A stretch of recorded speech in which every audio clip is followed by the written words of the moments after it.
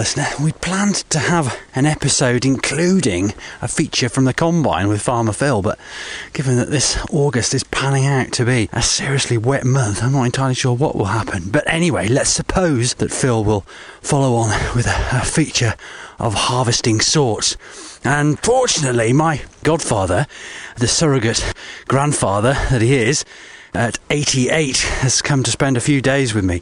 And one of those things that I tasked him with was to show me how to sharpen my scythe properly and give me an idea of the best way to cut grass and thistles.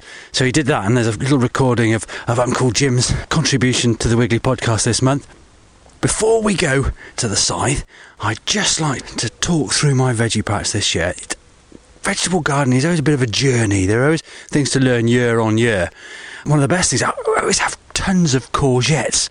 And I thought, well, I'll just see if the chickens like them. So, because you get these oversized courgettes, and I chuck the chickens some courgettes, and revelation, hens love courgettes. So that takes care of the surplus courgettes. Time was, I used to take a bunch of courgettes into the office, and the girls used to fight over the largest ones. I'm not entirely sure why they did that, because the bigger ones don't taste the best. But never mind, moving on.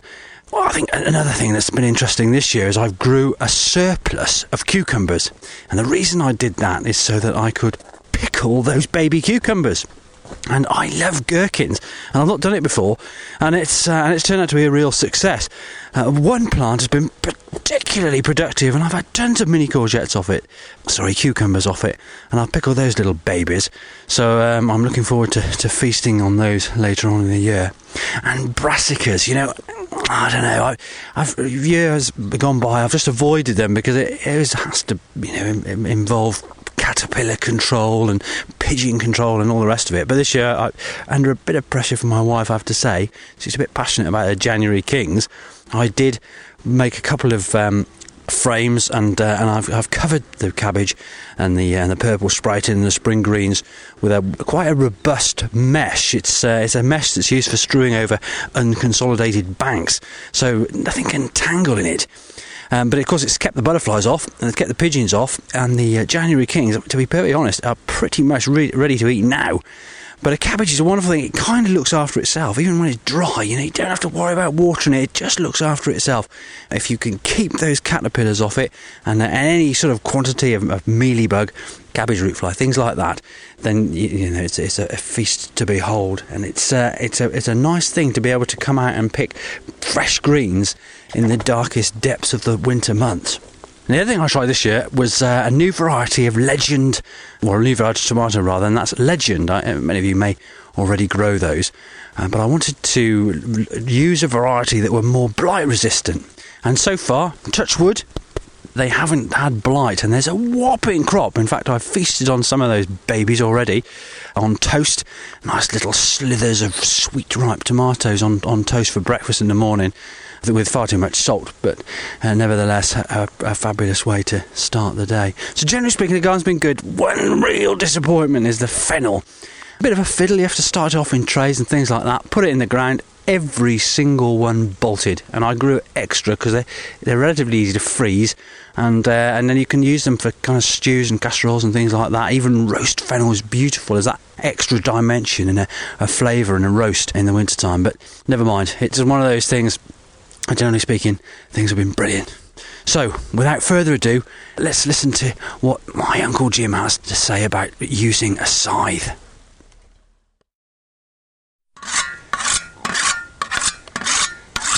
That sound is the sound of a stone going against either edge of the long blade of a scythe. Becoming more and more fashionable for people to use scythes again. Obviously it was the main implement at this time of year, harvest time, to bring in the crop. And I've got my Uncle Jim over to show me how to sharpen this scythe so that I can hack away at the thistles in the meadow. Is there an important way, Uncle Jim, of getting a sharp edge on the scythe? It is most important. Without a clean edge on it, you might as well forget it. It won't cut anything much. Right. And these scythes, you see, are designed for that, to be ground with a grindstone and then sharpened with this. Right. Okay. And is there a particular edge you're looking for on the scythe? I mean, how do you check whether it's sharp enough? Well, you do that by peeling the edge there. Okay. So what you're doing is you're sort of rubbing your thumb against the blade at right angles with it, rather than along the edge, because of course that would be tears before bedtime. To a certain extent, yes, you got it. And how long will the scythe hold its edge? You know, I suppose it very much depends on what you're cutting, but... Certainly, but about an hour, I would think. Depends on what you're cutting, of course, or if you hit the ground. Yeah. It's important to keep the toe of the scythe out to the ground. If you drive him in the ground, of course, it's upset the whole system. Blunt. So the toe is the tip, essentially? The tip of the scythe. Of course, that'll be there. Yeah. Okay. And is this something you used to do? So I mean, you know, is this something that you used to do years ago? Oh, I've done it. Yes, I have done it as a young lad, and watched many of the older men doing it. Yeah. Because that's how it was done in those days, long before reapers and binders and combines and things. It was all handwork anyway, and there was gangs of people coming to do that with the scythes. Yeah. Probably see half a dozen. So I'm assuming there's a technique as well. Is there a particular technique that you use with the scythe when you're cutting? Oh, indeed there is. Yeah. And presumably some people are better at it than others. Certainly, but the best type of man is a stocky man. Tall men are all right, they got to bend too much. Okay, yeah. Stocky man is more down with it. And the whole point is that when you're using the scythe, you have to have a full sweep. Okay. You start round there and you finish out there. Right. So you're coming right along by the side of your body and then sweeping right the way around to the left-hand side. And the swath of whatever you're cutting comes out onto your left leg. Right. By your left leg. Okay. And row up the field, whatever. And how far is it advisable to keep the blade off the ground? I mean, where are you aiming above ground level? Well, it is roughly about 2 inches. Right. Of a rough estimate. Okay. Of course, ground varies too much, see? Yeah. You have to keep it in mind what you're doing all the while. Yeah. You have to keep your eye on the things and see what you are cutting. And once you get in the rhythm, it's as easy to do. Yeah. You can go all day. Yeah, I suppose it's technique. It's like anything in life, I suppose, isn't it? Well, technique is very important. It's almost like they try to teach you today with this exercise. Right. Okay. It's a complete one, and it's exercise all your body, you see? Right. So the semicircle, if you like. Right. Okay. Let's give me an example then. Give me a demonstration. I mean, you're stood there. You're holding onto the scythe with one hand and the sharpening stone with the other. So I can take the sharpening stone off you now. And on this side, I mean, are there sort of right-handed and left-handed scythes? Presumably there are. Well, not necessarily. I've never seen one. Okay. Well, maybe it's a left-handed person. This is how it is. So it's an interesting thing. I mean, the scythe blade is quite far back at a relatively acute angle against the handle, isn't it? Yeah. So you're pulling into the grass. Like this. Right. So the cutting angle is pretty much directly in front of you, isn't it? The area to your left, because you're sort of cutting from your right, the area to your left isn't really going to be cut, is it? Oh, yes. Oh, it is? Okay. Right through to the edges of whatever the crop is. Okay. You start at the edge and cut out towards the edge. Right.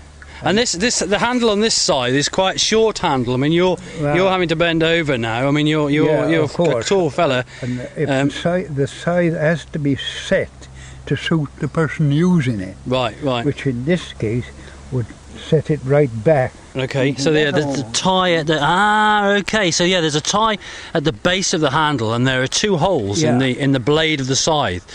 So what has to happen is that it has to come there. Little extender has to push the scythe blade further out. This thing needs to come across here more. Okay, so this thing being a kind of a rather large, very robust staple in the end of the handle, which is holding the blade into the handle.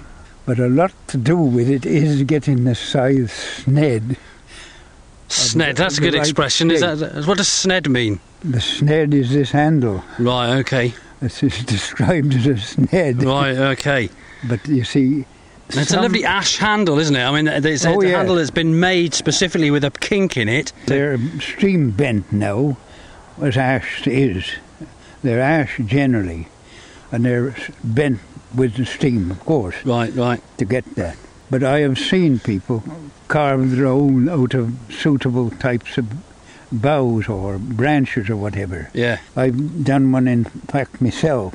So what would you prefer using these days? Would you prefer a strimmer or a good scythe? Oh, well, the strimmer is a wonderful thing today. It's taken all the effort out of this thing. Right. And you don't have to bother about sharpening for that matter, do you? No, you don't need... Which would be quicker to cut a field of wheat, though, a scythe or a strimmer? Oh, well, I mean, a scythe, yes. Definitely a scythe. Means, if you're going to do that. Yes, a strimmer isn't any good for that as such. But so far as here, I mean, we're attempting to cut some of these thistles off and on a steep bank just below the house. And of course, as I look around me, there's all sorts of stuff now. A few butterflies as the sun comes out. Well, but the realities of the scythe is very difficult to cut at this sort of angle, isn't it? Yeah, you would cut across the bank, see, Rich? Right. Up there and come down here. Okay. Across.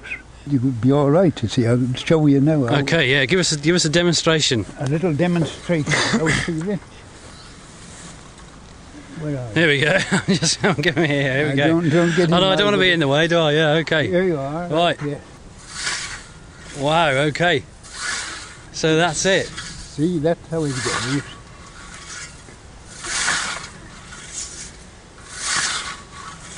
So yeah, we're cutting across at a 45-degree angle up the bank. Really. That's it. That's what's working, and it's cutting so well.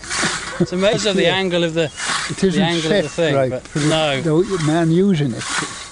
But it all depends on how you set it. Right. There's an art in that. There is an art, I think. See, that it's a pleasure to do. And what was the main fuel that farm labourers used to keep them going in those days? Oh, that used to be something special. Right. It was called cider. Yeah. As you well know. I do. The old Cider Charlie, remember him? Yeah, I do remember Cider Charlie. But you see, they used to have a gallon jar, them stone jars. You've seen them, haven't you? Yeah. The stone jar. And they used to empty out into the horn for little men to have a drink. And it used to go round the circle. One would have a drink, one have a drink. Yeah. And then they'd set off then. And as they come back round near the jar, they would always had another drink. Yeah. Irrespective of how far it was or how short a distance, it didn't matter. Well, a lot of them would never ever make it home at night. They'd be on the edge somewhere overnight. Poor old boys. Yeah. Worked themselves to death, daylight till dark. Right. And that is how it was. And they delighted in doing it. And if they got together, then a group of them, they would be reminiscing of where they'd been and who they'd cut for and all this sort of thing, and mainly what the cider was like. Yeah. Right, Uncle Jim. I'm going to all this talk of cider. I'm going to leave you do some more cutting and pop up to the house for a cup of tea. I think. Yes. So I'll let you carry on. Fantastic. There you are.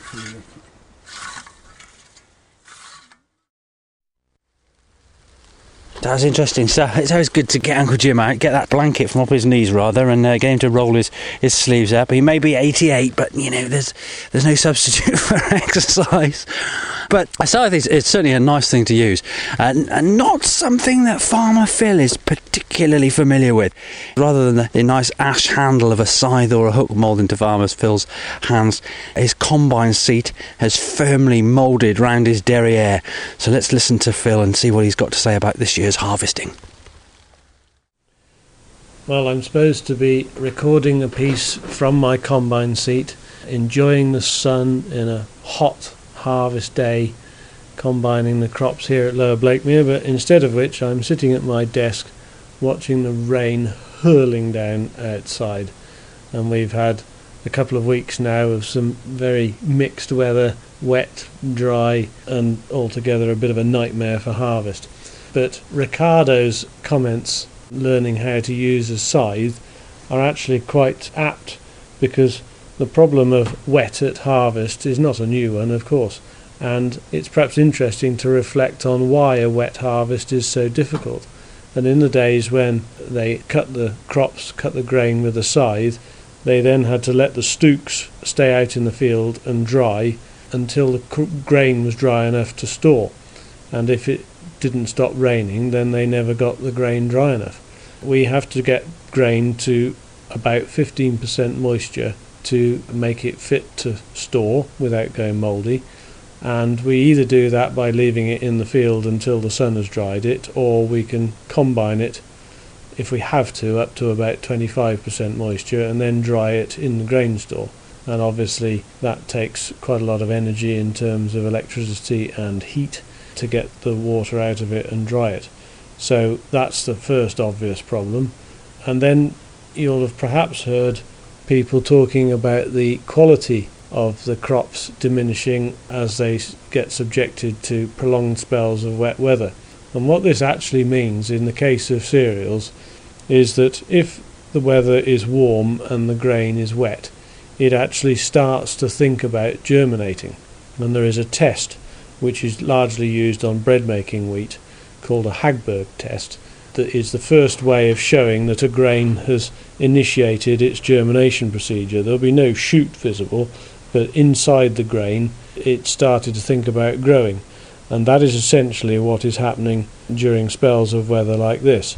And that's why bread making wheat is particularly susceptible to wet weather, because it loses its quality, it thinks about starting to germinate, and then it won't make decent bread. For us as seed growers, that's quite important as well, because obviously if the grain germinates out in the field in the wet conditions, then the act of drying it in the grain store will then kill it, which means that it won't be any good to grow when it goes on for the next farmer to put in the ground. You'll have also probably noticed that cereal crops, notably wheat, tend to go black if they're subjected to a lot of wet weather, and this is an indication that there are smuts and sooty moulds starting to grow in the ear, and that the fungicide protection that we've put on earlier in the year has run out. And the black moulds and smuts don't usually impinge on the quality of the grain, but they are an indicator that the next set of diseases that you can get in the ear, so that you can get some quite nasty moulds growing on the actual grain itself. You can get what are called some pink moulds, and they do impinge on the quality, and they can actually make a sample unmarketable, because it's not fit to feed to animals, or humans for that matter, but for the most part animals, and so we can run into problems that way. And then finally, I suppose if you get subjected to too much wet weather, the ground actually becomes too wet to travel on with the machinery, which is a difficulty in itself. And so all in all it's not very good, but I am pleased to report that the forecast today suggests that after this spell of hideously wet weather that it's going to dry up and we'll have a chance to get on, because as we found in the last couple of years with wet harvests, delaying the harvest is survivable in terms of the harvest, but of course it then delays planting the next year's crop and all the preparatory work that goes into that. That is what then diminishes the yield and causes us problems, and we end up drilling later in the year and struggling with the weather on into October and perhaps even November and December. So in a nutshell, that's what wet harvests mean to us, and whether you cut your crops with a scythe or a combine, the result is very much the same. If the weather won't actually give you a chance to get them in and get them under cover dry, then you're in a certain amount of problems. I should also report on my sunflower crop, which for various reasons we drilled very late. The first crop was eaten entirely by the slugs, despite using a well-targeted dressing of slug bait, so we had to re-drill them. And here we are in just starting the last week of August, and my sunflowers are not in flower yet. So I think we can look forward to a fairly late harvest involving those, so that'll be a case of trying to find a little bit of weather sometime, hopefully before Christmas, to go and cut those off. But it does have slight silver lining, because we will be able to have sunflower blooms for Heather to sell when everybody else's have gone over and gone to seed. So perhaps with a bit of luck we'll have done something right. With that, I think it's time to go and make the tea and hope that tomorrow it's going to stop raining and we can get cracking. Nice one, Phil.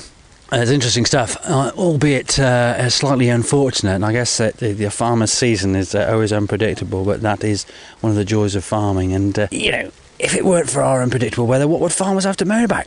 I'm sure they'd find something.